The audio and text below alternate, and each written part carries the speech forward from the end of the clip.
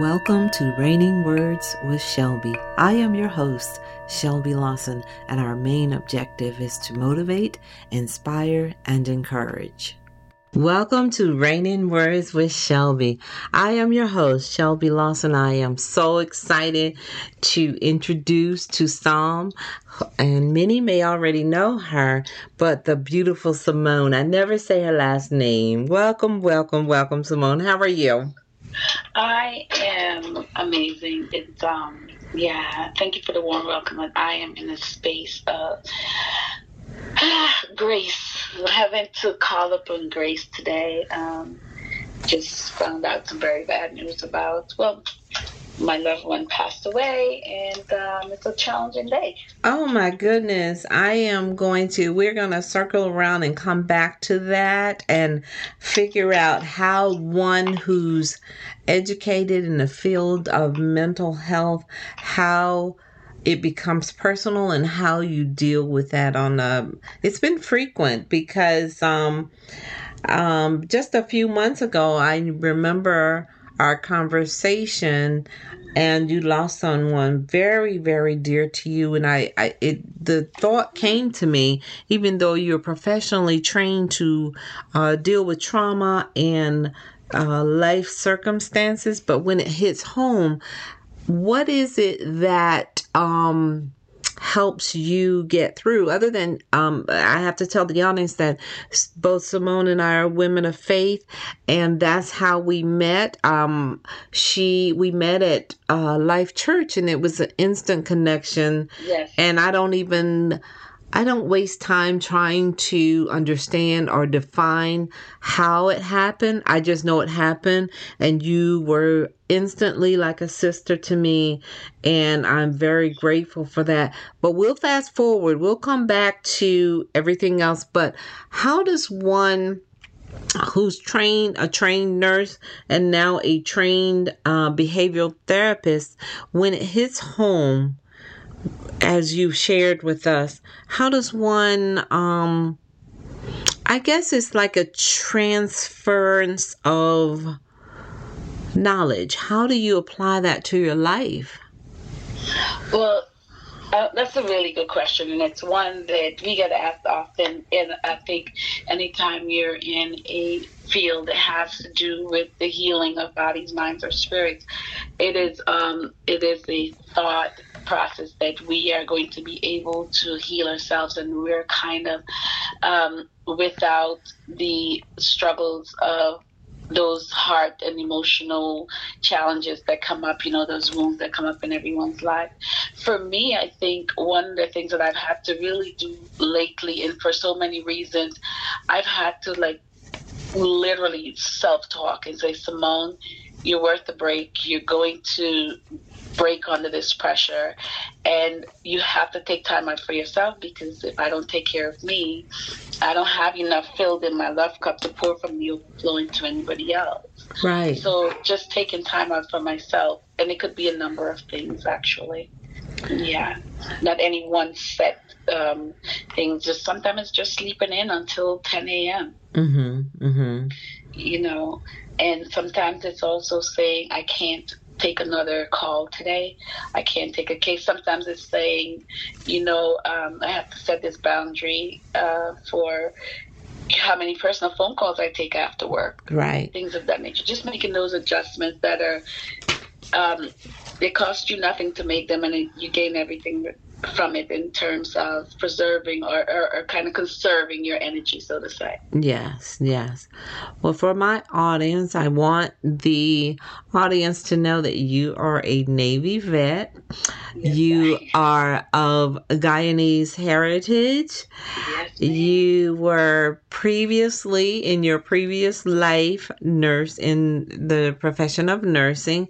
And I would love for you to share how you pivoted from nursing to therapist, because they're pretty close, because when you're in nursing, you are also counseling patients and you're being their ears and their eyes. And so just share with the audience how you pivoted from nursing to therapists, and what was your reasoning, or is it a personal journey? Most times that I've discovered in my years of having relationships with different people, therapists usually go to where they have had personal experiences. Is that true? Oh my goodness, yes. But you know, the caveat there is that it's not necessarily a consciously selected process. And I say that because I wanted to be a journalist. I wanted to write about food. Oh. And that came from a whole nother section of my life where, you know, when you're a child growing up in the tenements in South America, you oftentimes are malnourished, not as a broad spectrum for every child in South America, but in the circumstances that were particular to my life. Right. So I think just thinking about food all the time and how you're hungry, you know, if you think about it, I feel better. I've always wanted to, you know, write about nutrition and write about it from the science of how good a hot plate of food makes you feel when everything else around you is falling apart. Having said that, my journey towards becoming a clinician did not originate with me. So I started back in my 20s studying psychology at one of the local community colleges. And of course, with all the other things that we could talk about some other time that kind of hindered my process, I dropped out of school and didn't go back. No, I'm not going back. When I finally went back, I went back for what everyone else said was popular. And so I'm like, you know, I'll do business. Well, that didn't work out. So nursing came about because someone challenged me, someone much like myself, challenged me asking, you know, if you could be anything in this world, who would you be? And I said a nurse without even thinking. And that, you know, led me to doing just what you said, you know, spending time in a supervisory position with my patients at the time. I found that I spent more time talking to them about the social, you know, the psychosocial part of their stay and how that was going to continue once they were discharged. I felt more comfort talking to a client, giving them like an extra little shoulder rub or a foot rub and some kind of aromatherapy than to shove a bunch of medication down their throat. Yeah. That medication does not have its sort of purpose. It's just, I felt the touchy-feely part of it, as people would call it, just taking time to look at people deep in their eyes and hear their stories made all the difference. It was better than any melatonin when I was a nurse, right? So that being a nurse in you know, the year Obama was inaugurated, it was the year that I decided that anything was truly possible, no matter how old you are, when I saw him and Michelle dance to At Last while Beyonce sang. So I went back to school to finish the psych degree I started in my 20s. And as a result of that, I met some amazing people when I only had faith and hard work to go on and got directed. And so I was offered opportunities for certain scholarships, and those scholarships, the Frances Hesselbein's Women Leadership Scholarship that I got through the United Way of the Lehigh Valley, that sparked in me a commitment to help to heal people beyond the borders or beyond the limitations, so to say, of nursing. And during the process, while I attended Muhlenberg Muhlenberg College, I was actually directed by one of my the department chair of the psychology department, Dr. Shudo, an amazing instructor, Professor Dr. Shudo over at Muhlenberg College, told me I should try nursing school. I'm sorry, not nursing school, graduate school, and that he would write my recommendation. And I thought, well, he knows I'm an adult, so he's not playing with me. Right. So when he said that, I did it on a dare. I could tell you exactly. I'm like, well, I'm going to go fill out these applications. Didn't think that was going to go any further. Fast forward years later, you know, went through the process and found that it was the most rewarding passage that I took. Everything else that I did was about my passion. Going to school to become a clinician, to be able to help people in the areas of mental health needs. That was my purpose. Okay. And so when my passion and my purpose aligned, I had no choice but to answer the call. And just in the nick of time, because a year before COVID hit, I opened my practice, and I was so glad I did. I'm really curious to share with the audience at what age, because most people know that I am a certain age, at what age did your passion and your purpose collide? I know how old you are, but please share with our audience at what point that happened. Well, in for broad spectrum, if we speaking generally, I was definitely in my 40s when it came to bear, when it started to peak. But my passion and my purpose aligned fully. I became fully cognizant of that the day I followed something on the inside that asked me or required that I probe a little bit further with a client. And when at the end of that probing, going that extra step, this is in my early years in private practice, going that extra step, that woman is now a very, very productive member of society. She went from being on heroin to now being able to have a mate and living a successful life. That day changed everything for me, because that was the day she was going to take her own life. And I think in that moment, my ability to be sensitive in that way doesn't mean I'm that across the board, right? Because I'm only people. Right. But my ability to be that was something I cherished. And I was really, really humbled by that, because had I not probed more, she would have been dead, according to what was in motion. So that was when I realized fully, and I was so humbled by it that I think I cried for about 4 hours after she left my office. And that's when I knew that I was created for this, but I'm also part of something much bigger. Oh my goodness. You're going to make me cry, because for the audience, I met this lady. She's, I have a few years on her, but I met her. I don't know. At that point, when I met you at Life Church, how long had you been in the States? It was we got to go back a long way, because I had just moved to Lehigh Valley. So I think it has to be at least 22 years ago. Yes.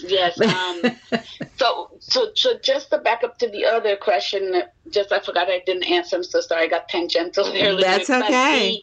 I was in my 50s when it came to bear. I went back to school in my 30s and, and again in my 40s. But in my 50s is when my passion and my purpose aligned, bringing that life satisfaction that I needed. At Life Church, when we met, I was 39, I think. Oh my gosh, I thought you were so much younger. I thought I was at least 10 years ahead of you.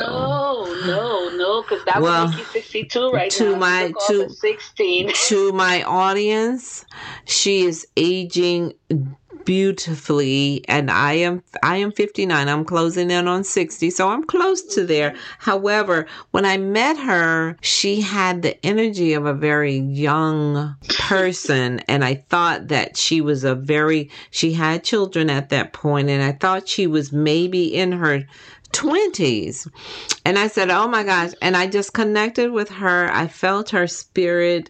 And I guess on the lines of your children, your daughters, and we don't mention names here because our daughters don't like, you know how they are. They like, don't you mention me. But my question is, have you had conversations with your daughters, and do they fully understand at this point the power of the dare? Because of quite a few people dared you along the way, and that inspired you to go further. Do they fully understand who Simone is at this point yet? Well, that's a great question, and it's ironic that it's come up more so lately than before. I think my children are every day learning who Simone is becoming, because this Simone does not even understand fully, right? And I think that work will be completed maybe the day I die, that I'm going to fully understand. But I'm learning who I am. And it's not just through good times. It's very, very, very challenging times. And they are learning who I am as well. So I think getting to know their mother is a continuum. I have heard them voice, and I do see them respond in kind to having really strong work ethics, whether it's in a creative way or, an academic manner. Mm-hmm. They are committed. They do have good work ethics, and that's because from the time that they were young, they were sitting in biology labs with me and Mm-hmm. in lectures, nursing lectures, psych lectures. They've even had professors give them assignments because they've always been a little bit smarter than I was at their age, right? So they would get assignments at times, and they learned those ethics. Now, what that whole process of teaching your children these pearls and things like that with their particular family dynamics, it really does make for sometimes you have to stop and go, wait, who am I raising? This kid is going to outblaze me, Absolutely. and it is my very hope. It is my very hope that my children are in fact smarter than me. It's very funny when you say that, because I remember early on, my daughter was really blazing paths. And when you have daughters, they truly, as a woman, they truly challenge you to be your best, because they are watching your every move, and in the back of your mind you're thinking, I want to create this wonderful young woman, but they're watching. And I guess my main question, another question to you as well, was how does parenting daughters and your training as a therapist, how does that collide? Because I'm sure you've heard them say, Mom, you're analyzing me, or Mom, I need Mom, not the therapist. So how do you separate the two and be the best mom that you can be to them? Because I know they're smart and they recognize when you're being mom and when you're being therapist. Well, it's a great question as well. And again, it's something we've been thinking lately. First of all, I think not just my kids, but every friend I have, even the friends who know that, how deep I was into nursing, even them think at times that they're being psychoanalyzed. Honestly, when I'm talking to people who I'm connected with in that manner, I cease to be a therapist, right? It's not that I don't have these filters that could kind of assign a pathological description to what a child might be facing. I just look at them as my children. And I think I do it to such an extreme that, or such an extent, which could be a good thing or no, to such an extent that I actually don't have any clinical answers in those moments. Perfect. I'm not seeking. What I'm seeking is my child. And if my child is upset, then I'm upset. And if, and vice versa. And I literally, I often, and I want to just say this to the audience, people say this all the time, you're a nurse, you shouldn't get sick. You're a therapist, you should know that. Right. You shouldn't cry because you're a therapist. And I'm like, well, so I'm a whole flesh and blood person. And having to have that perspective and seeing my children that way, it causes me to say, to step back, let them do what they need to do to emote. And I'm only answering from a maternal perspective. Now, if they ask me questions in reference to their friends or maybe something that they truly, it has nothing to do with our relationships being hindered or anything like that, they ask me questions, of course, I will tell them, okay, this is what I think. But it's usually something very abstract or something having to do with a peer that they just want to have some feedback. But I try my best. And the mommy hat is old and tattered. It's not as sharp as the clinical hat, and it's comfortable. So I put the mommy hat on and I stay in that mode until, such a time that I don't have to. That answers your question. I hope it did. Yes, wonderful. So the Pulse of the Nation is very focused on mental health and the importance of it. And I'm curious if you could speak with me about mental health in the U.S. at this time, because I remember, and I know, and most of my audience knows, when we were growing up, we knew the person in the family who had issues. There were not resources and immediate attention to it at the time. We just kind of accepted that. I'm just using Joe as an example. We just knew that Joe wasn't, and I'm doing air quotes, Joe wasn't right. Speak to me now how the media has placed such importance and focus on mental health at this time, and how has that catapulted your business to where it is today? Okay, so this is, of course, it's a big and juicy topic right now, right? It's Yes. the mental health in America. It is in such a state that I feel like we're digging a hole to fill a hole constantly. Mm-hmm. Yet I'm not hopeless. I still have a tremendous amount of hope, because in the process of helping others to walk through the healing process, I'm finding that there are people who are now saying, oh man, I'm glad I got help. I want to help someone else. So we're discovering that they're going to be authentic people, providers, whether it's in a clinical setting or a trained layman setting, where we're learning we have language for what we're going through, Mm-hmm. and we're learning that we're not in vacuums. We do not operate in vacuums. Whatever we do, we affect our ecosystem and then the macro system, the communities and environments at large. I think advocating to provide preventative services is really important right now.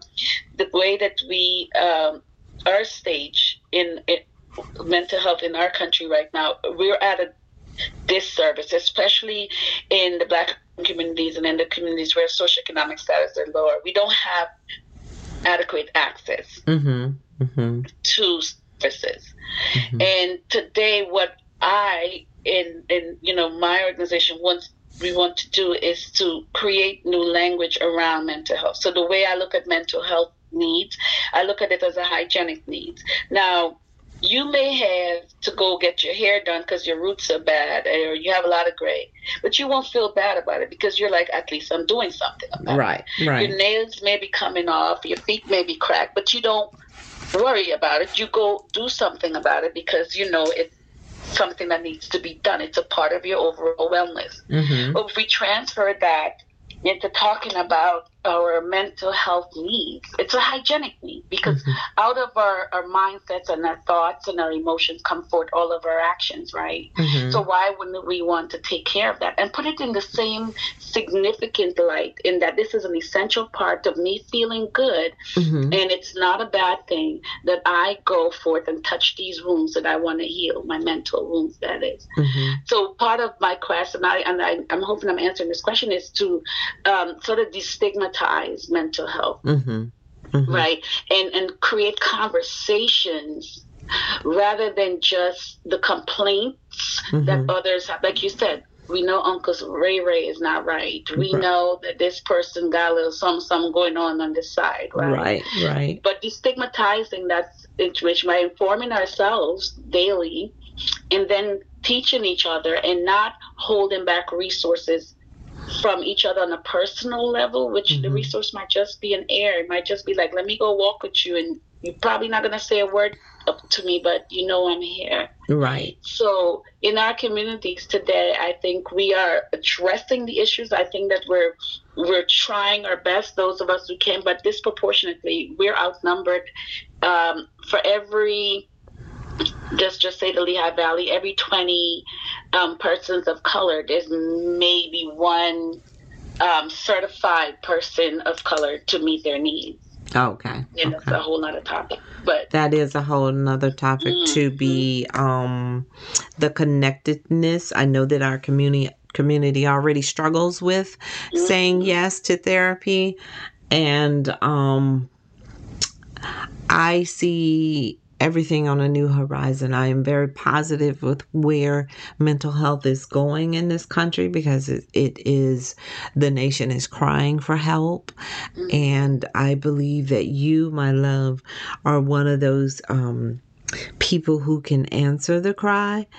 And I'm very proud of you. I've always said that to you. I met you at a time when you were just kind of discovering yourself, and that's it's a consistent, it never ends.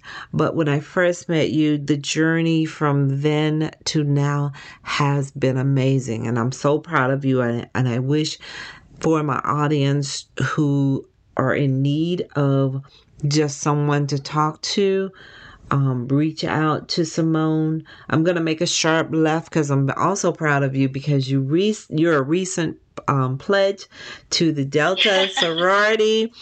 And I am so proud. I know so many Deltas, and it's just a fantastic sorority for my listeners. It's an organization whose focus is community service, education, and just flat out being the best person that you can be. So my question regarding becoming a recent Delta, what accomplishments do you wish to reach with your affiliation with the sorority? Because there are, I don't know what the numbers are for the Deltas, but I know there are a lot of women in the Deltas. And I'm curious to know, within the organization, will your focus be therapy? Well, within our organization, thank you for that. And shout out to all of my sorors out there.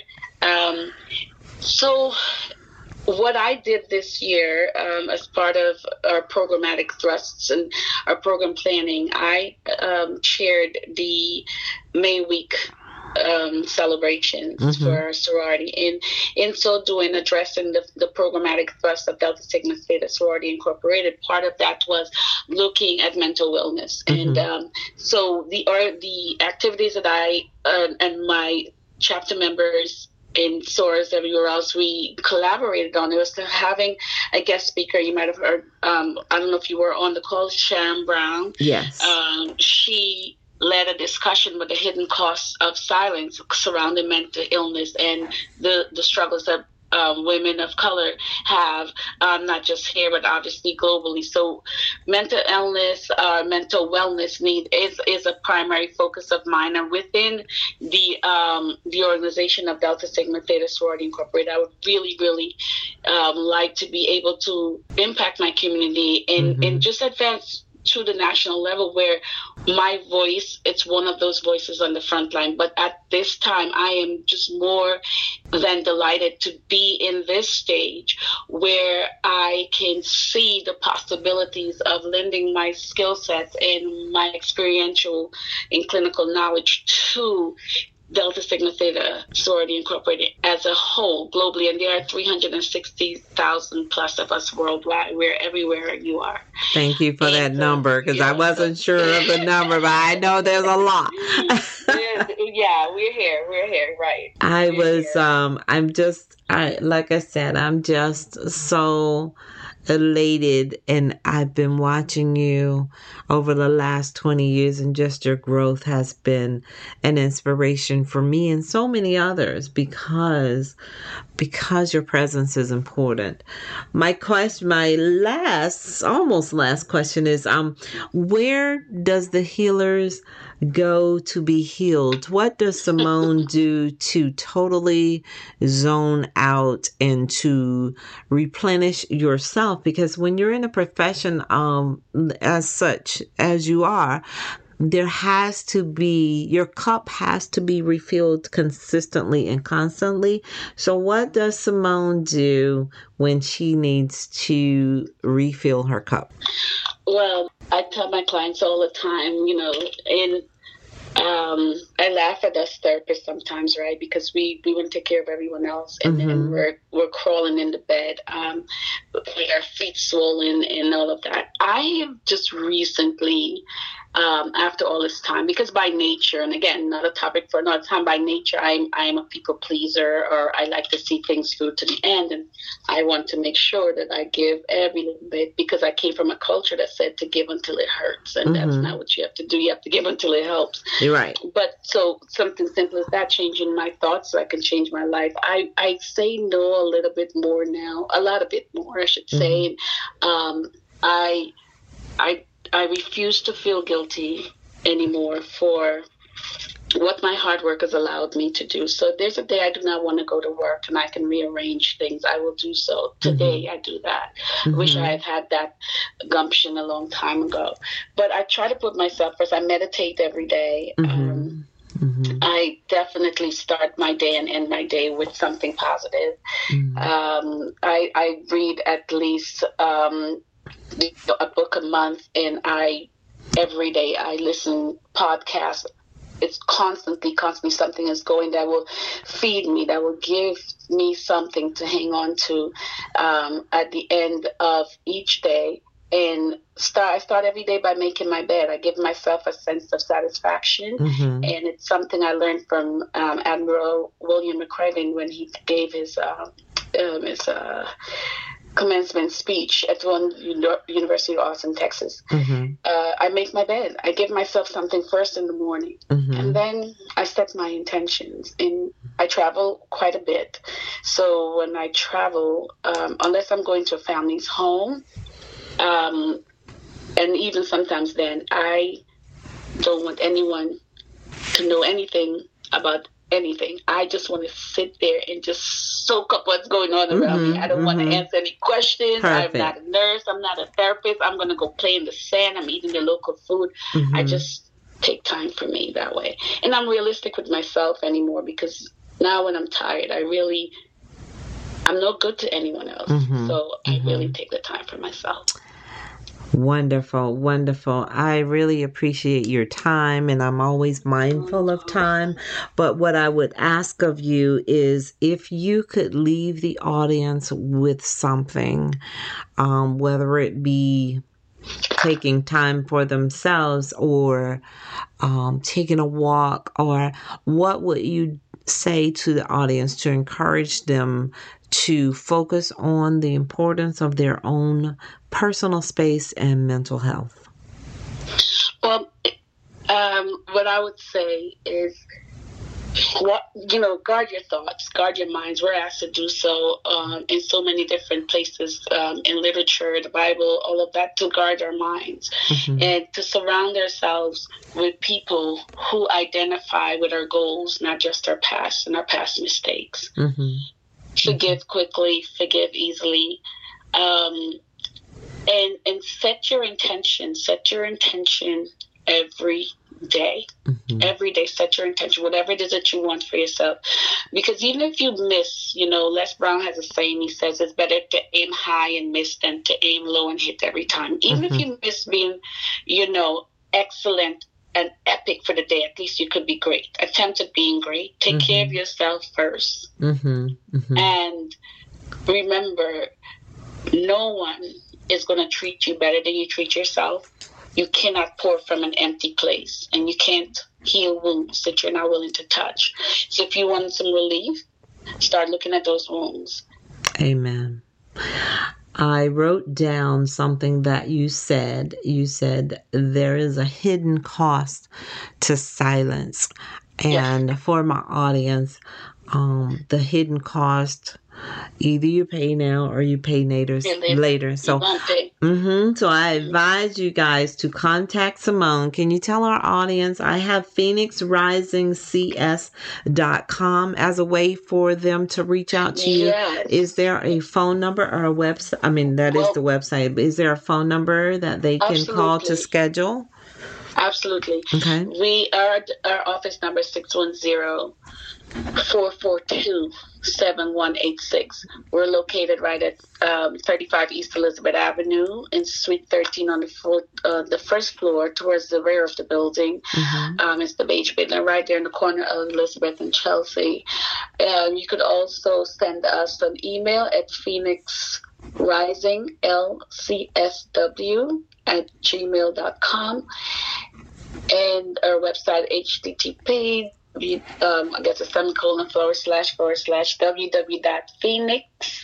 www.phoenixrisingcs, C as in Charlie, S as in Sam.com. And anytime, reach out anytime, day or night. Someone is always there to send at least a text message back, because we keep our communication open 24/7. So 610-442-7186. Should be having some more advertisement coming out, because a way to keep us visible because of some things coming up with Comcast. So look out for those. And we'll see you soon. And I wish you all good mental health and go be great.